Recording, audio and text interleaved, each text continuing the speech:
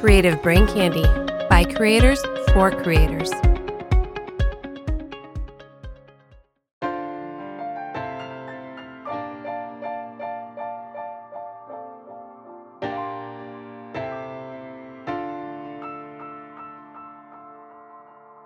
You're listening to Simply Stogies, a monthly podcast dedicated to the cigar enthusiast. Light up a stogie, sit back and relax while James brings you along on his journey as a new cigar smoker. Simply Stogies will review cigars, discuss topics that cigar aficionados find important, and will probably learn a few things along the way. Now, here's your host of Simply Stogies, James. Welcome to Simply Stogies. I am your host, James.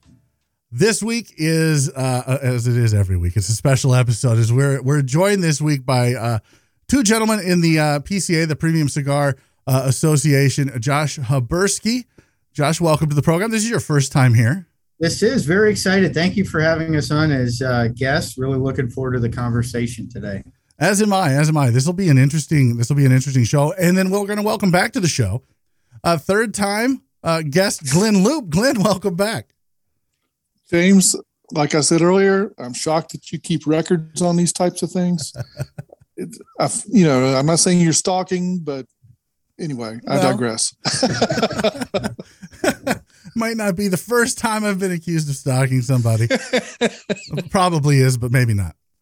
So before we get into the conversation about government affairs, and we'll get an update as to where we're at, where we're going, and we'll look back on 2021. I want to invite you guys to all go to OxfordCigarCompany.com and use coupon code Simply Stogies for 15% off your entire purchase. That's right. Coupon code Simply Stogies at checkout. You'll get 15% off anything you purchase, and it's fast shipping. Oxford Cigar Company has a great selection of accessories and the greatest and latest cigars out there. OxfordCigarCompany.com. Coupon code Simply Stogies for 15% off. Do you like true crime? Oh my God, Kat, you can't just ask people if they like murder. But I'm curious. Well, curiosity killed the cat. Does that make you Curiosity? No, I'm Logan. And I'm Kat. And we're the hosts of the True Crime Comedy Podcast, Spoiler They Die. One of us tells a story about a serial killer, a survivor, or basically anything morbid and scary. Also, we're Canadian, in case that matters to anyone. I don't think people listen to podcasts based on people being Canadian or not. People in our Discord server seem to care. Oh, sorry about that, eh? But thanks for listening to us panhandle. I'm Logan, and I approve this message. All right, so now that all the shilling is done, Joshua, we'll start with you because you're new to the show. Tell everybody, if they're not familiar with what you do at the PCA, let them know what you do at the PCA. Yeah, absolutely. So I have the fortunate pleasure of running our government affairs program at PCA. I started with the association about 3 years ago as our director of federal affairs, and then, started working on government affairs in general. Had the great opportunity to work with Glenn now for over a year. I think we're coming up on our anniversary, Glenn, so we'll have to celebrate somehow. But speaking of stalking, it's great to do. Glenn does the bulk work on the state side, but we're an all hands on deck organization. We don't really have that. In the past, in past associations, you would have federal did their thing and state did their thing. Here we're integrated. We have a real good camaraderie and team spirit. If there's things on the federal side where, I'm bogged down and I'm busy, Glenn has a wealth of knowledge, the connections, and we leverage that. And I think on the state side, I have certain relationships with retailers and manufacturers, and we'll do some state advocacy work in assistance of Glenn's programming. So it's been a really good, fun ride. We've had some good, achievements along the way, and I'm sure we'll get into some of that today. Absolutely. I'm looking forward to that because I know that the PCA and you, Josh, you were recognized as one of the top lobbyists for the year this year. I think it was his second year in a row. Fourth year in a row. Fourth year in a row. Well, I'm sorry. Last year it was the Jordan, 3-year three-peat. This was the fourth year. I did grassroots before. That was really kind of where I grew up in government affairs was grassroots organizing. I worked for the Motorcyclist Association, Diabetes Association, and Public Health, and then independent community bankers before going on. So I've had over a decade ride in government affairs, and I've enjoyed it, every minute of it. And I'm fortunate now to be in something that's my passion. I'm a avid cigar smoker, started when I was in college in the Winston Churchill Society, where all us political science students came together, and now really get to live out my passion in such a great organization. Nice. I was going to ask where you started, so I'm glad you said that. Glenn, let's bring you in. Now, the last time you were on, you were with the CRA, and you actually promised me stories. You said, as soon as I'm done, as my tenure is over with the CRA, I will tell you stories, James. And then I saw you at the PCA, and you're now, you're on the state advocacy side there with the PCA. And I was like, I'm guessing those stories are off the table now. And you're like, yep. Sorry, they sure are. Glenn, welcome back to the show. I'm in politics, James. I lied to you. That sounds like it's par for the course. How are you, sir? Oh, my God. It's always great to start an interview with somebody you know and respect and love like I do you. And say, hey, I lied to you. Or I could start out with saying, it's not you, it's me. It's me, right. Yeah. I mean, either way, it's the same feeling of dejection and rejection. And yeah, no, it's fine. I'm used to it. The statute of limitations aren't up on some of those stories yet. And fortunately or not, some of the parties are still alive. So I can only go so far. But no, I understand. We can draw some analogies, though. But he's got to save it for a book that he can sell and make it a New York Times bestseller. I bet he could too. Like, I'm just waiting I will buy that book. I will absolutely buy that book. Glenn, there's one story I want to tell so bad, and I can't. But one of these days, my friend. One of these days. I can't wait. Glenn, what's it like? What's the difference between what you do now at the PCA as opposed to what you did at the CRA? Kind of give the folks a little bit of just what you're up to now. I get to think more about advocacy. I mean, honest to God, I'm not being flip, and I'm not being, when you're, and I feel blessed by my time with CRA, and truly blessed. And it was as I'm fond of putting it, I've had marriages not last that long.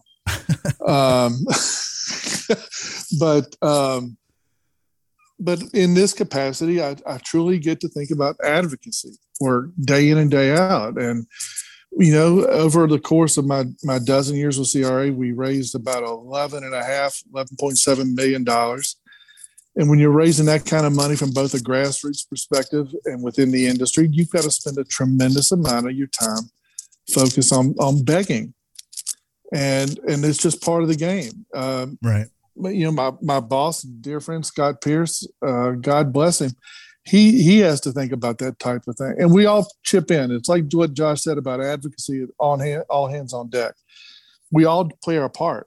And we do what we can to help on that front as well. But, if money is the mother's milk of politics, it's a part of this dialogue that we cannot get around. Right. Litigation is expensive. Lobbying is expensive. Participating in the political process is expensive. And so, having a discussion about money and the role that this industry has with advocacy and litigation, the role of money is something that we shouldn't ignore. No. And that we should have a bigger public dialogue about. And I wasn't planning on going there today, but since we brought it up, both all the organizations involved with cigar advocacy, all of us, have to be consumed with that subject. And it's just, here we are going into a new year. Maybe it's a good time to have that type of a reality check. Because, it takes millions, and I'm not just throwing that out, it takes millions of dollars to successfully fight these cases in court, which the industry has done. It takes millions to execute an effective advocacy campaign. And as our former PCA President John Anderson puts it, we do more for less than anybody he knows. Right. And Josh is fond of putting it. The other advocacy groups notice how we, quote unquote, punch above our weight. It's because we can make some noise. It's easier, if you will, to recruit political allies of the industry based upon the love of cigars, just the blatant love of cigars. Josh did a podcast last night with a sitting member of Congress as the congressman was sitting in his office enjoying a cigar. It's something that I've been blessed to do with numerous members of Congress. We bring them together, and it's so bipartisan. I'll tell you a quick anecdote that the statute of limitations is up on, but it's just, I say this story purely out of, I think it depicts the true state of the politics of the industry. Former Congressman John Klein of Minnesota is a hardcore Tea Party conservative. One night, where we were having a cigar event with members of Congress and staff members, and joining us was Congressman Jesse Jackson Jr. Could not find two more diametrically opposite political characters. Right. I mean, and this is such a cool story. And they were standing beside each other, John Klein, Jesse Jr. And Congressman Klein got up there and he said, with a cigar in his hand, and he said, we fight like cats and dogs on that Hill every single day. Can't find a thing in the world to agree on. It's a horrible state of affairs. But I know that if I can get together with my friend, Congressman Jesse Jackson Jr., that evening over a cigar, we can find some common ground. And Congressman Jesse Jackson Jr. then said, that makes a cigar an instrument of bipartisanship. And I'll never forget that moment. It was just like, ooh, the silence came over the balcony, and, it proved political opposites can come together for something as politically benign, and should be benign legislatively from a regulatory context, as coming together to enjoy a cigar. Absolutely. And protecting that ability for people like you and me or members of Congress. And so anyway, that's my one anecdote I'll share. That's something that's continuing to this day. We have, in the next 2 days here at the office, we're going to have over 25 members of Congress, men, women, Republicans, Democrats, people from the House, people from the Senate will be here for, our holiday party.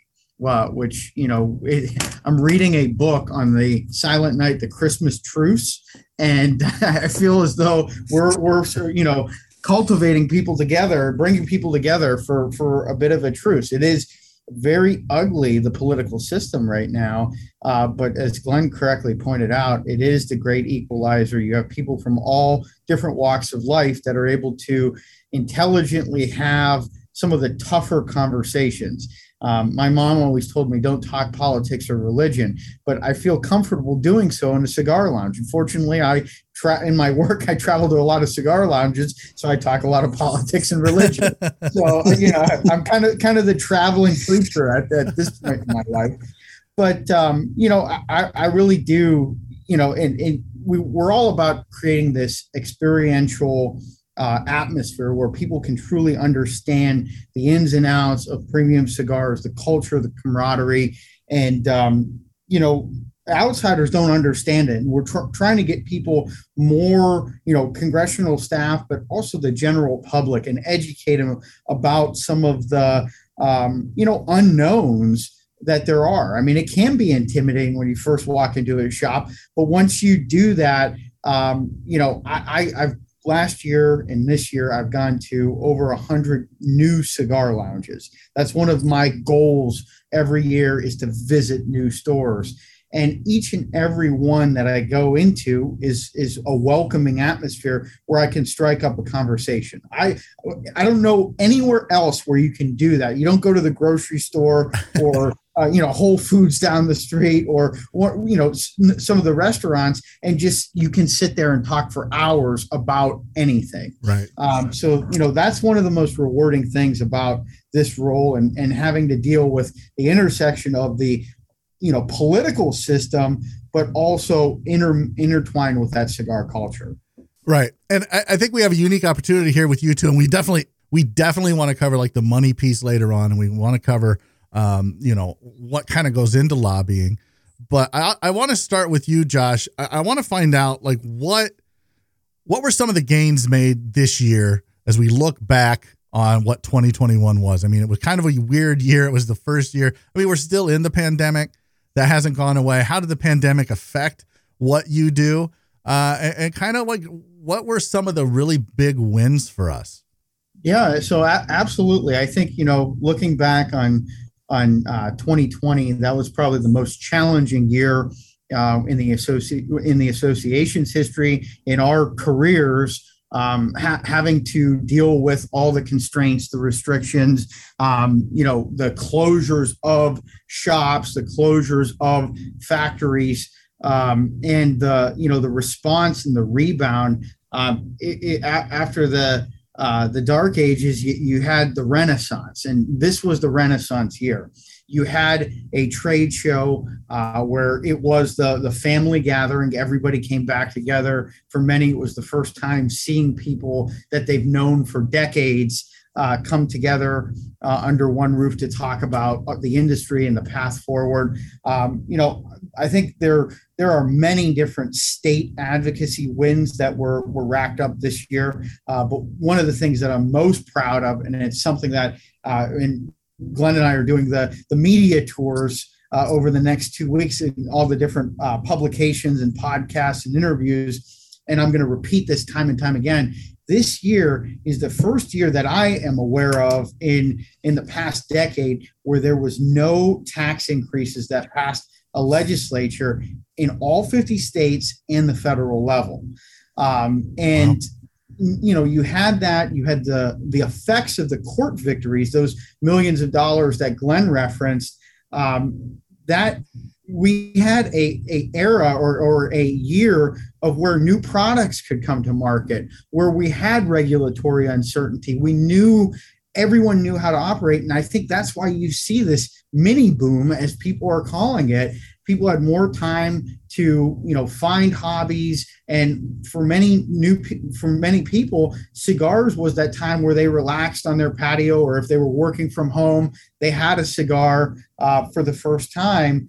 And I think, giving all the constraints and all the difficulties of last year, and don't get me wrong, some of them persisted into this year, we had a very successful year from both an association perspective as well as an industry perspective that encapsulates manufacturers, retailers, and consumers. Well, let's talk about that for a second, because like you said, we are kind of in a mini boom. A lot of folks are calling it the second cigar boom. And typically when you see the kind of growth that this industry has seen over the past, since 2020, I mean, is really when it started to take off. So it's been almost 2 years now where it's just year over year, retailers are making money. You see more cigar manufacturers coming into the business, into the industry. Typically when something like that happens, the federal government, they kind of lick their lips and rub their hands together like, more money for me.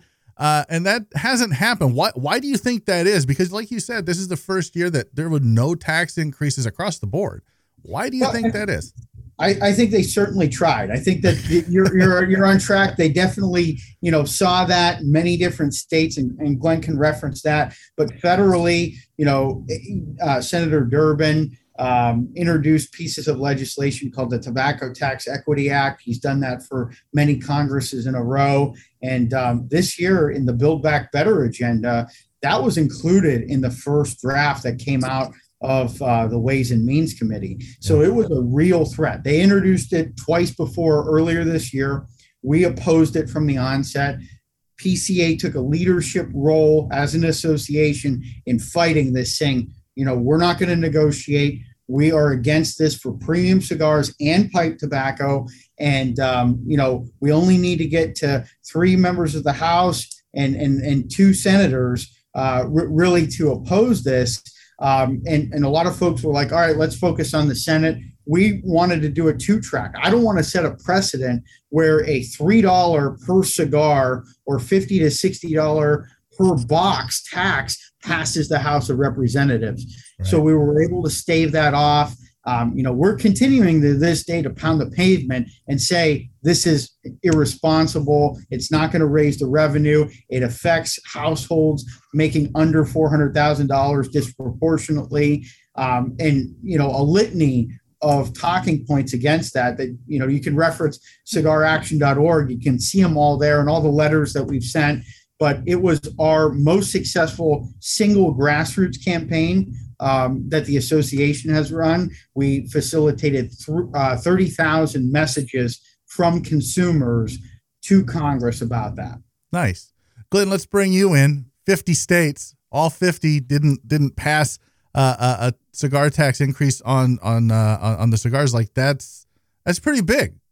Well, and many of us thought through the crystal ball of 2019 and 20, a lot of us thought that the cost of the pandemic, the cost of sustaining our economy, the cost of these stimulus packages was going to put added pressure on tax increase proposals at both the state and federal level. Well, what happened? A funny thing happened on the way to the Capitol. Revenues collections were up in every state in the union. Capitals were running and are to this moment running serious surpluses. And it's much, much more challenging to justify a tax increase when your coffers are running a surplus. I mean, here in Virginia, we're talking about $13 billion extra dollars to divvy up in January. And I've also want to add this, and I think it's an important point in the transitioning of cigar politics. And I'll give you a tangible example. The last tax increase to be on the table at the end of last year was Maine. And Maine's become quite a liberal state, if you will, a streak of independence. And they do have a sense of bipartisanship, but for all intents and purposes, it's become a rather liberal state. And once again, there was a tax increase proposal on the table. The retailers in Maine did an amazing job of making it a small business issue, not a tobacco issue. When you put, we hired guns could come in from here comes Glenn from Washington and Virginia. Here comes Josh from Washington. Here comes the retained lobbyist. I say this with all due respect because they did an amazing job on this proposal from the CAA. Well, we are all hired guns, and that's the way we're perceived. It's a very, very different day in the communications about what happened, how these proposals are perceived. When you say, listen, guys, you go away, be quiet. We're going to let the employees do the talking. And in the hearings on that tax increase proposal in Maine, it wasn't the hired guns. It was Susie, who works at the local tobacco shop. It was Jake, who works at the local tobacco shop. Spread out, Bangor, Portland, geographically spread out. This is about me, not about this is about my job. This is about my ability to take care of my family. When you put it in that context, finally, these issues are becoming less and less, hopefully. I mean, this part of the equation, political calculus doesn't go away, but we're doing a much better job as an industry stating this is about jobs. This is about a shop on your local Main Street. This is about not hurting an industry during the time of pandemic economic recovery. Those issues have nothing to do with public health. And frankly, we should be removed. We should be removed from the debate about public health because as far as I'm concerned, we've put that issue to rest with the filings with the FDA, clearly demonstrating and them acknowledging that we're not a hazard to public health. So if we're not a hazard to public health, we're 0.5% of the total tobacco universe.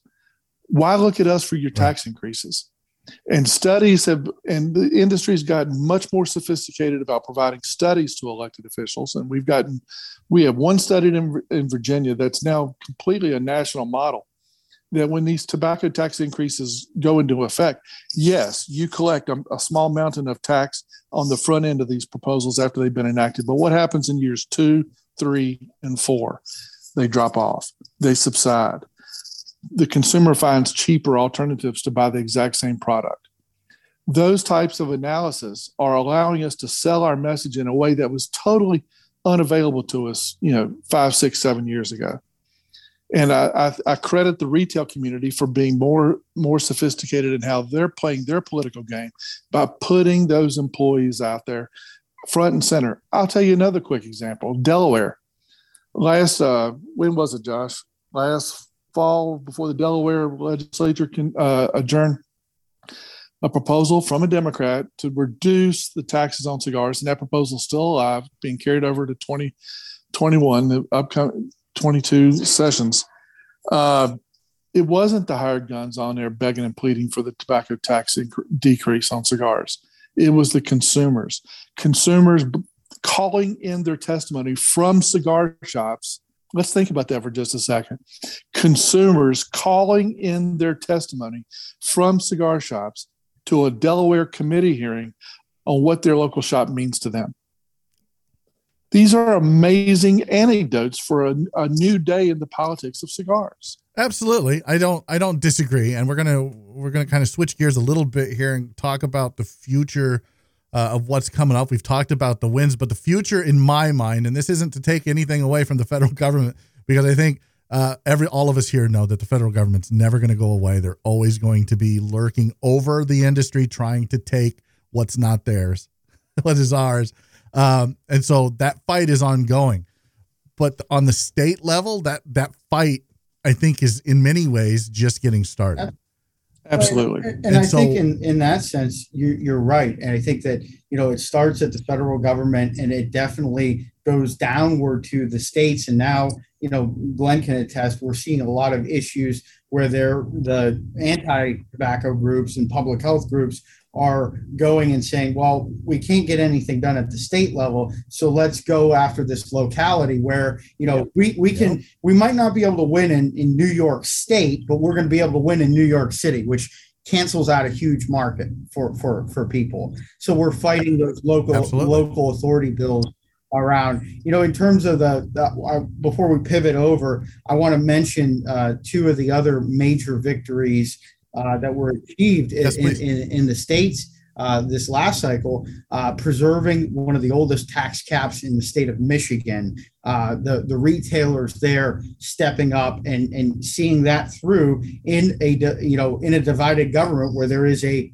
progressive Democratic governor, recognizing, again, to Glenn's point, they made it about a small business issue and they were successful in doing so. North Carolina seeing a tax cap put in place for 30 cents, not even 50 cents, 30 cents.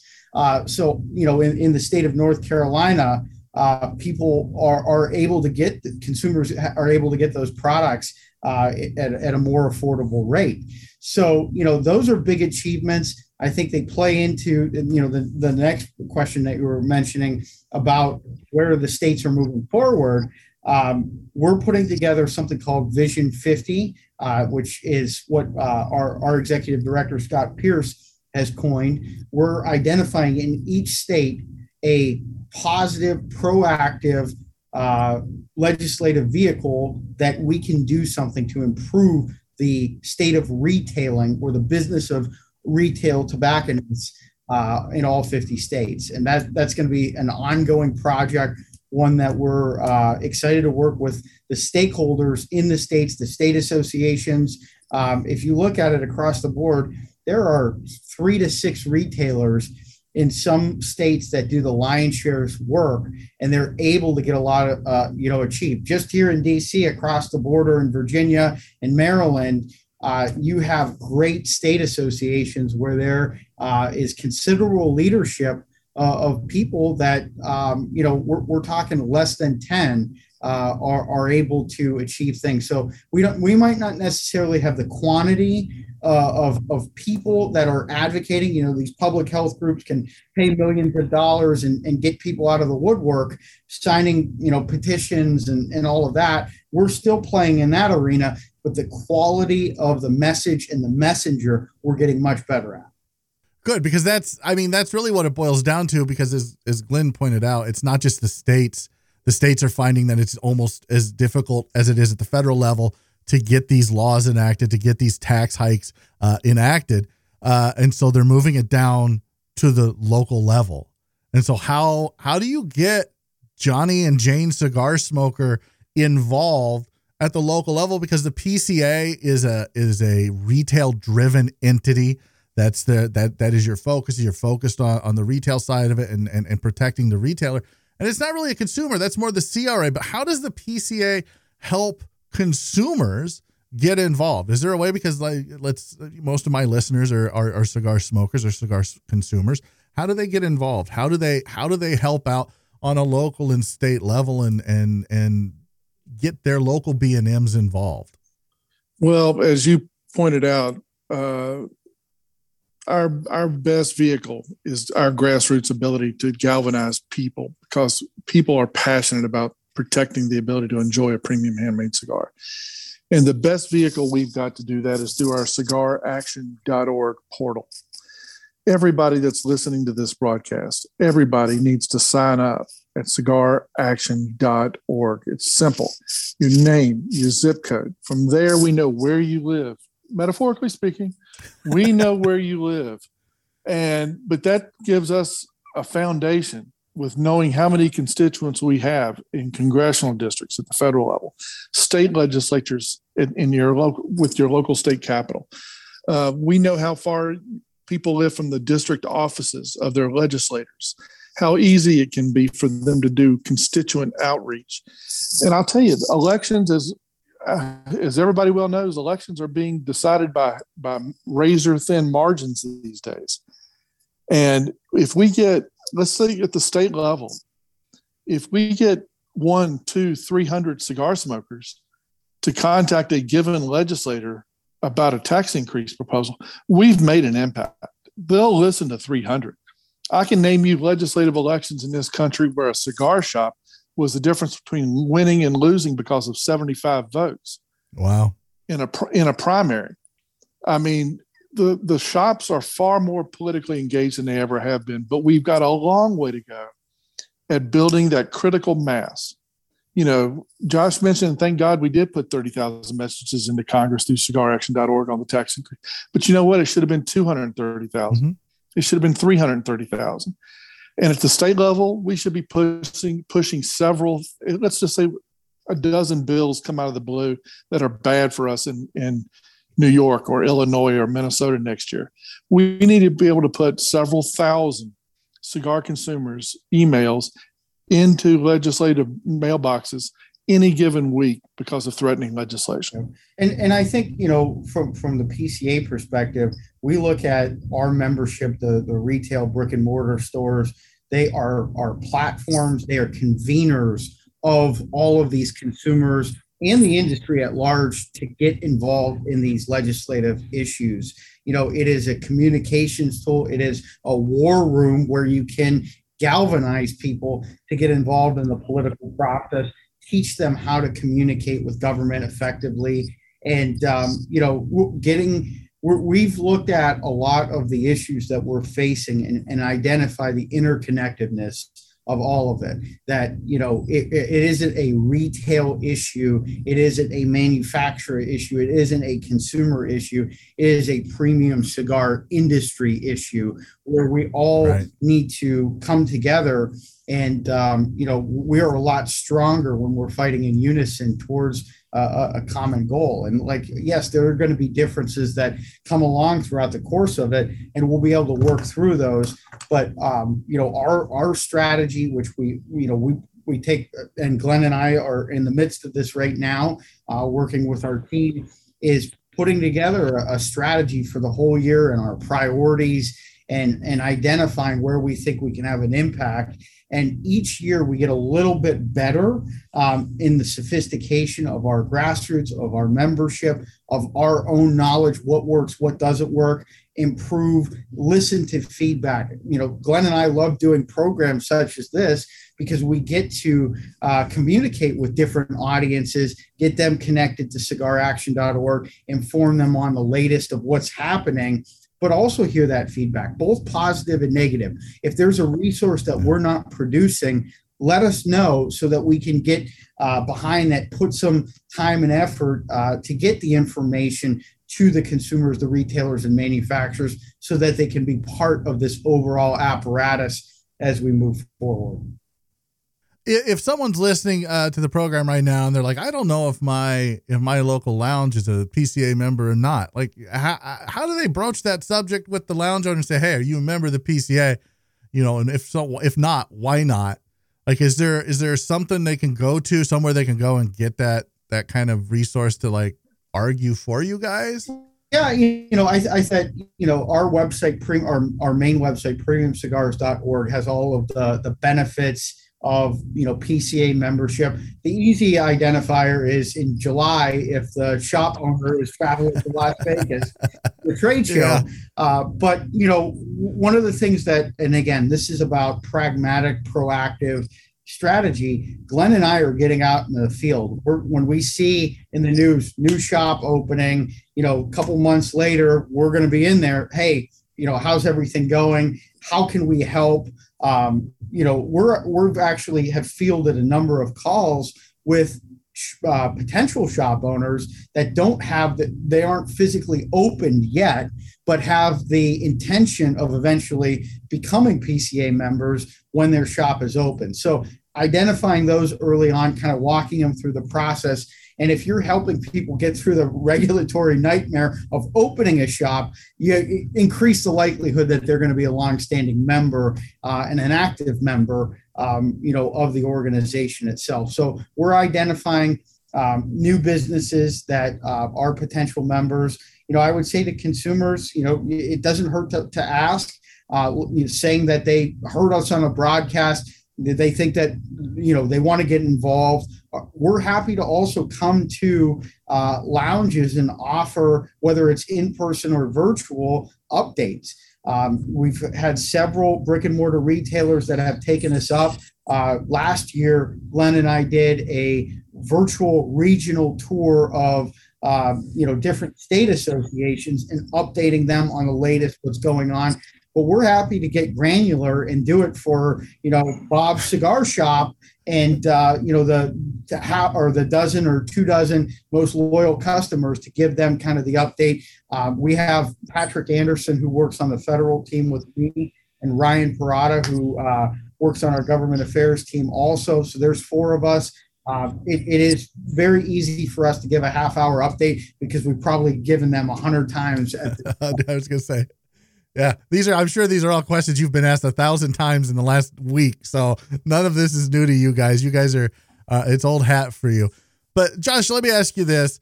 Next year, 2022, what do you see federally as like the biggest? Is there anything that you're seeing coming down the pipe? Are you hearing any rumors of what the federal government's looking to do? And I mean, the FDA they're always trying to do something.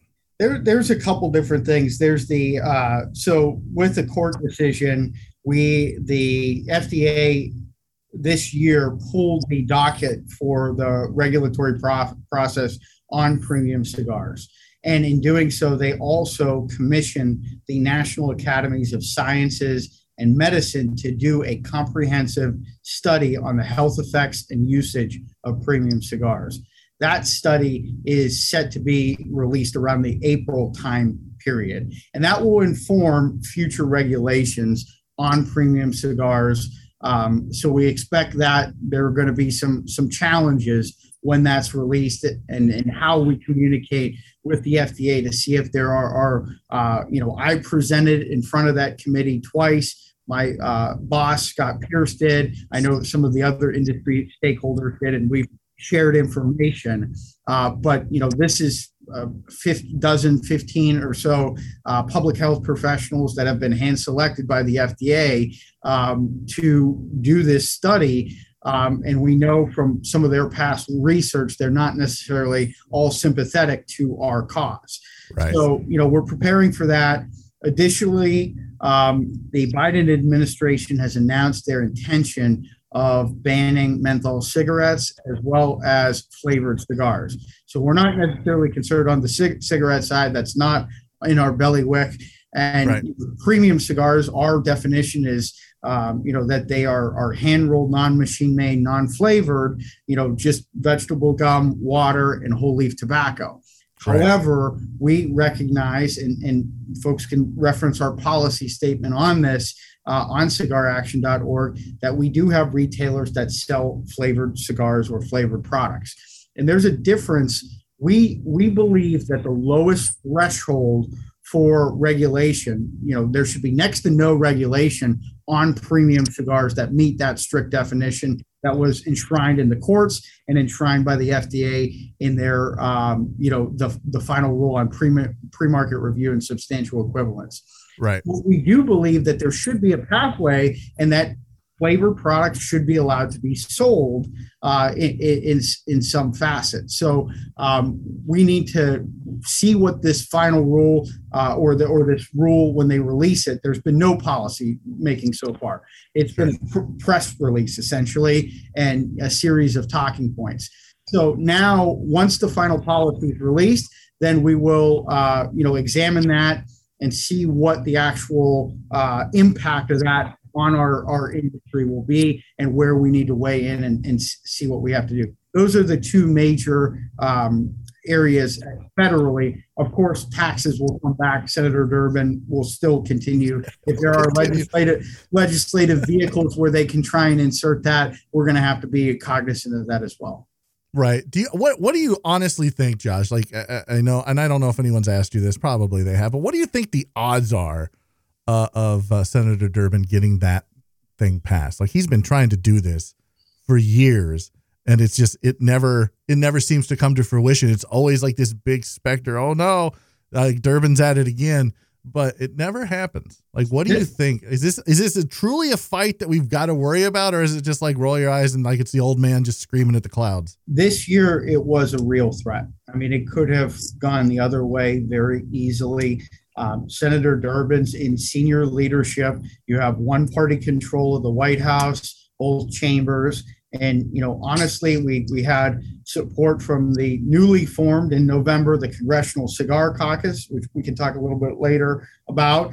But we had congressional Democrats, moderate Democrats in both the House and Senate that went and said, no, this isn't going to work. My constituents and the small businesses in this sector can't live with these astronomical taxes. It's funny math. I've said that we did 150 congressional meetings on this year. It's funny math. They're saying, and to Glenn's point about the economics of it, they're saying year to year, you slap this big tax on it and they're going to increase and the revenue is going to go up every single year.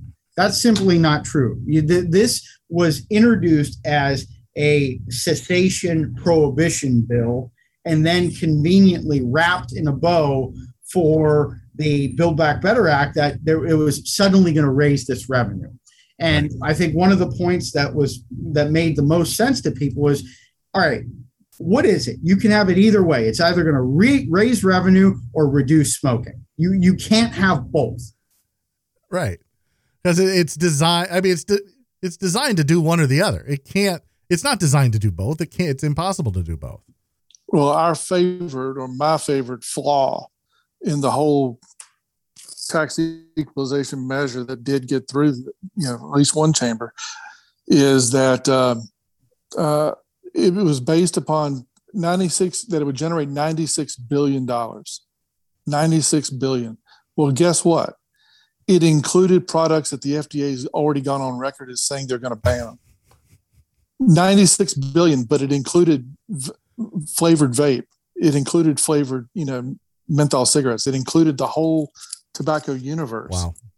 So, hey, we're telling the public, we're telling the president, we're telling the Congress that we're going to generate $96 billion to help pay for infrastructure or whatever bill they want to put it in. But guess what?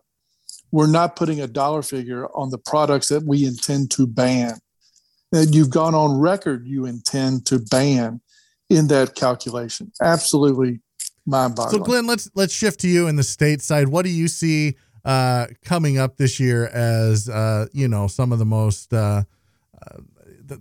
more important things to be worried about, to kind of look for the fight on. I think, and to what Josh had said earlier, the flavored cigars. I think I just read something earlier today that somewhere passed it was a town that passed I think it was Denver, passed a cigar. Yeah, they Denver. passed a flavor ban, but cigar shops are exempt. That's right. We helped work on that a little bit with Councilman Paul Cashman's office, who I say that publicly because it's been in the public record that he's been an advocate for exemptions for cigar shops. And that was not an easy lift for the councilman. But it did receive support when it went for the final vote. So that was one. But that story's not over yet. I don't want to get too much in the weeds on it, but the rest of that story hasn't been totally written yet. But in terms of the states, I think, if we say the word tax 1,000 times, it won't be enough, because you've always got to be cognizant of it. You never know where out of the woodwork. I mean, I will never forget.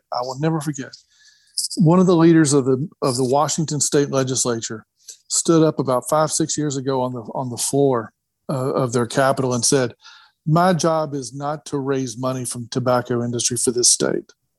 My job is to put them out of business." And you're not going to get around the ideologues, and I say that with all due degree of love and respect, ideologues who just want to blow up the tobacco universe and could absolutely care less what product we're looking down at a table of. Whether it's, I've done this before. I've actually done this before. You put down, the cigarettes, the mass market products, chewing tobacco, and you put down a $450 box of cigars, and they look down and they look at you and say, "We honestly don't care. Treat them all the same." But I want to quickly go back to what you mentioned with Josh about, was it serious? And is it serious? To me, the bellwether moment telling me it was serious was when Big Tobacco went grassroots. Big Tobacco can normally get what they want from leadership, and that's a public statement. I mean, it's just a given fact. Big Tobacco can pull a lot of muscle in Washington, D.C. When Big Tobacco executes a comprehensive grassroots strategy on this tax bill, that's when I said, we've got to be taking this seriously.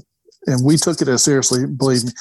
Josh, wouldn't you argue we were against it before being against it was cool? Absolutely. I look back in 2019, I was quoted in Cigar Aficionado about it. I mean, we knew that, this was going to be a major challenge, and we had to kind of muster up everyone and sending talking points around the horn to everybody, letting them know that this is credible. And to that point, I would say what further validates that point, in the latest version that went over, that passed the House, a nicotine tax for e-cigarettes was still included in that bill.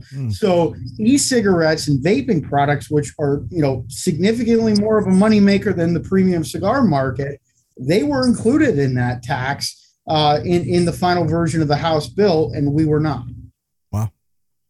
So, James, I want that to be the quote of the day out of this broadcast. We were against it before being against it was cool. Absolutely. I'll name the episode. Let me quick. I want to go back to your question about what to look out for.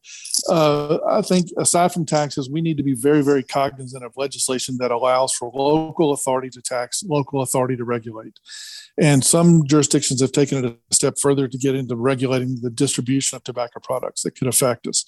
So having these local authority bills, that's passing the buck, and legislatures love to pass the buck. Oh, it's not our problem. It's their problem. It's not you. It's me.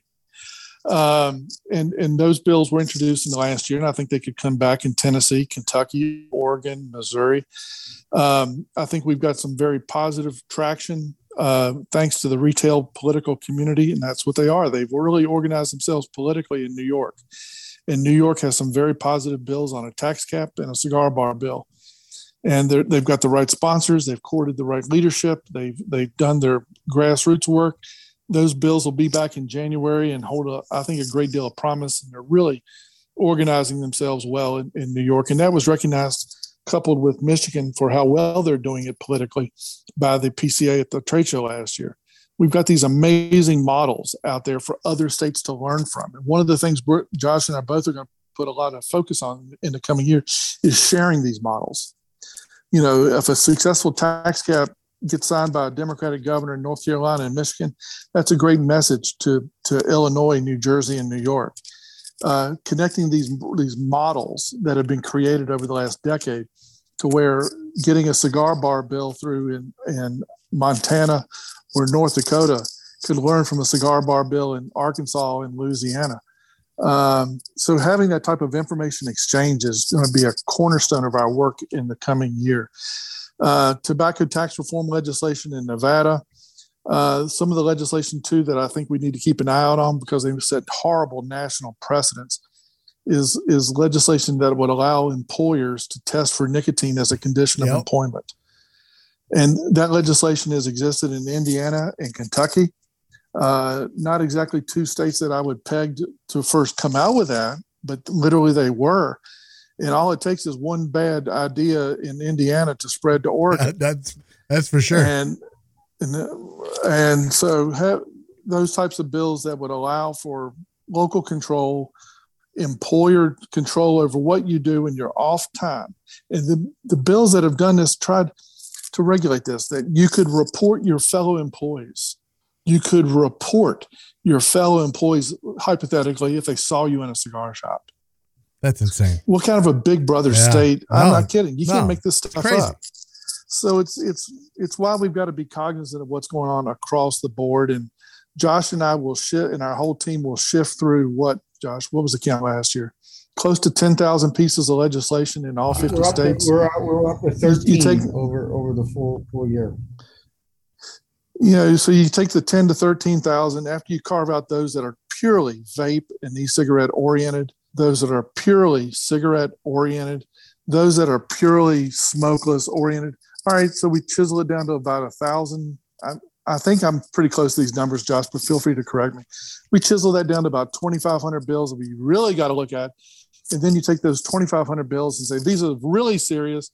And you end up, posting 50 bills on our website that the cigar public needs to be much, much more concerned about than others. But we start with that 10 to 13,000 number. And now we're in the pre-filing period in the states. We're going to know a lot about what we're dealing with over the next, 60 days or so. And we're going to rely on broadcasts like this to help spread the word on bills that are both opportunities and threats. So I hope that kind of paints the picture of where we're going in the states. And feel free to fill in the blanks. Real quick, I want to make sure folks do know at this stage that the bill that would allow Florida local governments to regulate smoking is alive. It's gotten through one committee. It may or may not have promise, but one day it will have more traction than not. So we have to take it seriously every single year. So people can go to cigaraction.org to go ahead and voice their concerns in opposition to that piece of Florida legislation today. So with that, I will shut up and take more questions. For sure. Like I will make sure that is in the show notes, cigaraction.org. Everyone go there right now and sign up. I mean, this is your way as a consumer to be more involved and to make sure that your voice is heard, because guys like Glenn and Josh, that's what they're here for. They're here to make sure that your voice is heard. And I know we're quickly running out of time here, and I know you guys are both very busy guys, so I don't want to keep you too long. But Josh and Glenn, I'm sure you can speak to this too, because politics is all about relationships. Politics is all about trying to find common ground, and sometimes that common ground is when both sides are just unhappy. I'd like to know a little bit more about how the lobbying goes, Josh, and kind of what's involved with that, because I know it's a lot of relationships, but I have a tack on I want to put on that question, and that is 30 years ago, Republicans would have been the ones that would have said, let's enact a vice tax. Let's put a vice tax on something, whether it's alcohol or tobacco or whatever. And now, like, it seems to me like things have kind of shifted, and now it's the Democrats who are like, let's tax the ever-loving crap out of this and try to tax it out of existence. And the Republicans are more libertarian now in some instances where they're like, it's kind of, if the people want to do it, let them do it. Like, sure, we can take our pound of flesh, but let's just let them do it. So Josh, can you speak to those points just real quick? Yeah, absolutely. I think most of the time, lobbying in a nutshell, and I think Hollywood over dramatizes what lobbying actually is. Glenn mentioned sifting through 13,000 bills. that isn't, necessarily the most exciting part of the role. It's not sexy. No, it's not. No, it isn't at all. We like the ones where we get to have those public forums and interviewing members of Congress and going to the FDA. That's what a lot of the times we send press releases about, but there's a lot of behind the scenes of, sifting through the information, understanding that information, and then us being able to communicate that to our membership and then also to members of Congress and staff. So, I mentioned I've done 150 federal congressional meetings this year. We've done, since I've started, we're around the 750 mark of those educational meetings. And some of it is as simple as, this is what a premium cigar is, and this is not a cigarette. This is what the differences are. Here are the health data, that comes from the NIH, that comes from the FDA about premium cigars. Wow. So, I think most of the job itself is educating people. And on the relationship side, we have champions on both sides of the aisle. We have ardent opponents on both sides of the aisle. Premium cigars are not Republican or Democrat. It really is its own right, and we're trying to build coalitions of unlikely partners where we can get a group of both Republicans and Democrats together. And Glenn mentioned the story about Jesse Jackson Jr. About two and a half years ago, when I was just first getting started with the association, there was a fundraiser for a Republican member of Congress at W. Curtis Draper, John Anderson shop right near the White House. So all Republican staff, probably about 30 Republicans, and we were there on behalf of our political action committee. We're bipartisan. We support, candidates on both sides of the aisle. And a longstanding Democratic member of Congress walks into the event thinking that he was just going to buy cigars at W. Curtis Draper. And, everyone kind of chuckled that he came to this Republican event, and he stayed for 3 hours because it wasn't about, all of the friction. And the very next day he was on Twitter, attacking Republicans. But we left it at the door, and that's kind of encapsulates the beauty of that cigar lounge where relationships can be built. And pre-COVID, I started a public engagement series where we would have our office basically open, where we would have consumers, retailers, our membership, members of Congress and staff to show movies like Hand Rolled, to have Drew Newman talk about the J.C. Newman factory, for people to sample cigars, to roll cigars, to do pairings and blendings and all of the above.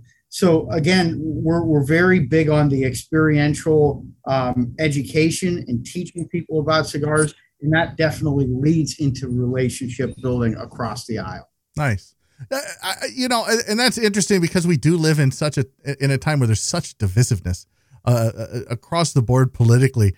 And I kind of do think that politics, for the most part, what you see on Twitter and what you see on C-SPAN and it's all kabuki theater. It's all just to rile up their base. And I wonder, on some level, I'm sure they kind of think I'm doing the good thing. No one's the villain in their own story. Right. But I feel like a lot of it's just theater, and they know in their heart of hearts some of this stuff just isn't going to get past, and they're just trying to get through whatever they can. And it's guys like you and it's guys like Glenn that kind of stop that and get people from the other side to go, I think some of this is okay and some of this isn't. And so I really respect what you guys do a lot, because I couldn't do it. I couldn't. I'm not that guy. I can't be like bring two sides together. I would just be like, you're wrong and you're right, or you're wrong and you're right. Like there's just. When I set out for my career, I originally wanted to be a political science professor. I wanted to teach, politics at the academic level. And, I kind of said, in order to do that, I actually need to know how to do it myself. I didn't want to be one of those professors that, had never done it firsthand. And so that kind of led me down the route of advocacy, more from that communications, grassroots school of thought. And that has continued. I teach at George Washington University also, so I have the best of both worlds. But it's similar to my 20 students that I have at the graduate level. It's teaching this subset of our membership about government, and that's rewarding. You know, teaching people civics to me is a rewarding venture, and doing it in the lens of premium cigars, which I know and love and enjoy daily. Both Glenn and I think, are outliers when it comes to those FDA statistics about usage.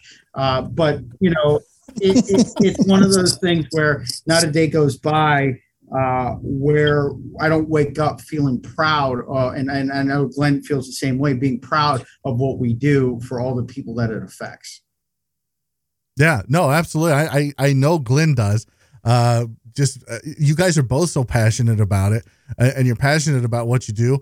And you do it on the federal level. I mean, that's your area, that's your wheelhouse, Josh. And Glenn does it on the state level. And so how do you do that? Like, this will be the last question. Like, how do you bring people together on a state level? Because on a state level, I feel like it's probably a little bit harder, because they're more dug into where they're at. They're more dug in with their beliefs. Where on a federal level, they're used to, having that give and take, and they'll rattle up their base, but they'll have that give and take. On a state level, it's like, no, this is the way it needs to be, because this is my state and I want it to be like this. I tell you, it kind of goes back to the previous comment I made about, it's like what Tip O'Neill used to say, all politics is local.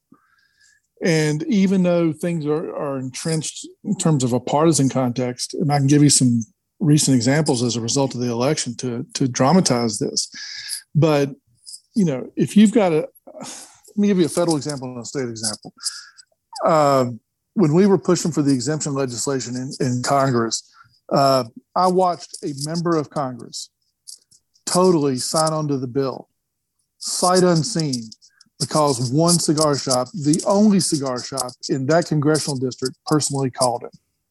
And that cigar shop said, I have never asked a thing of you. I have never asked you for anything.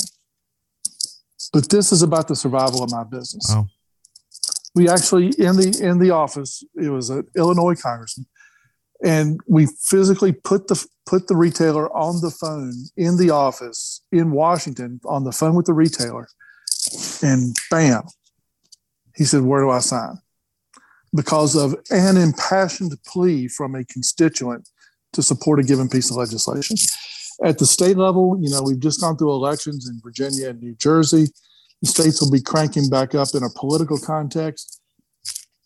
When you talk about building the network and having that personal touch, I would argue actually that it's easier at the state level than it is in Washington in many ways, because that single cigar shop, we have state legislative districts where there may be 3 cigar shops in a given state legislative district.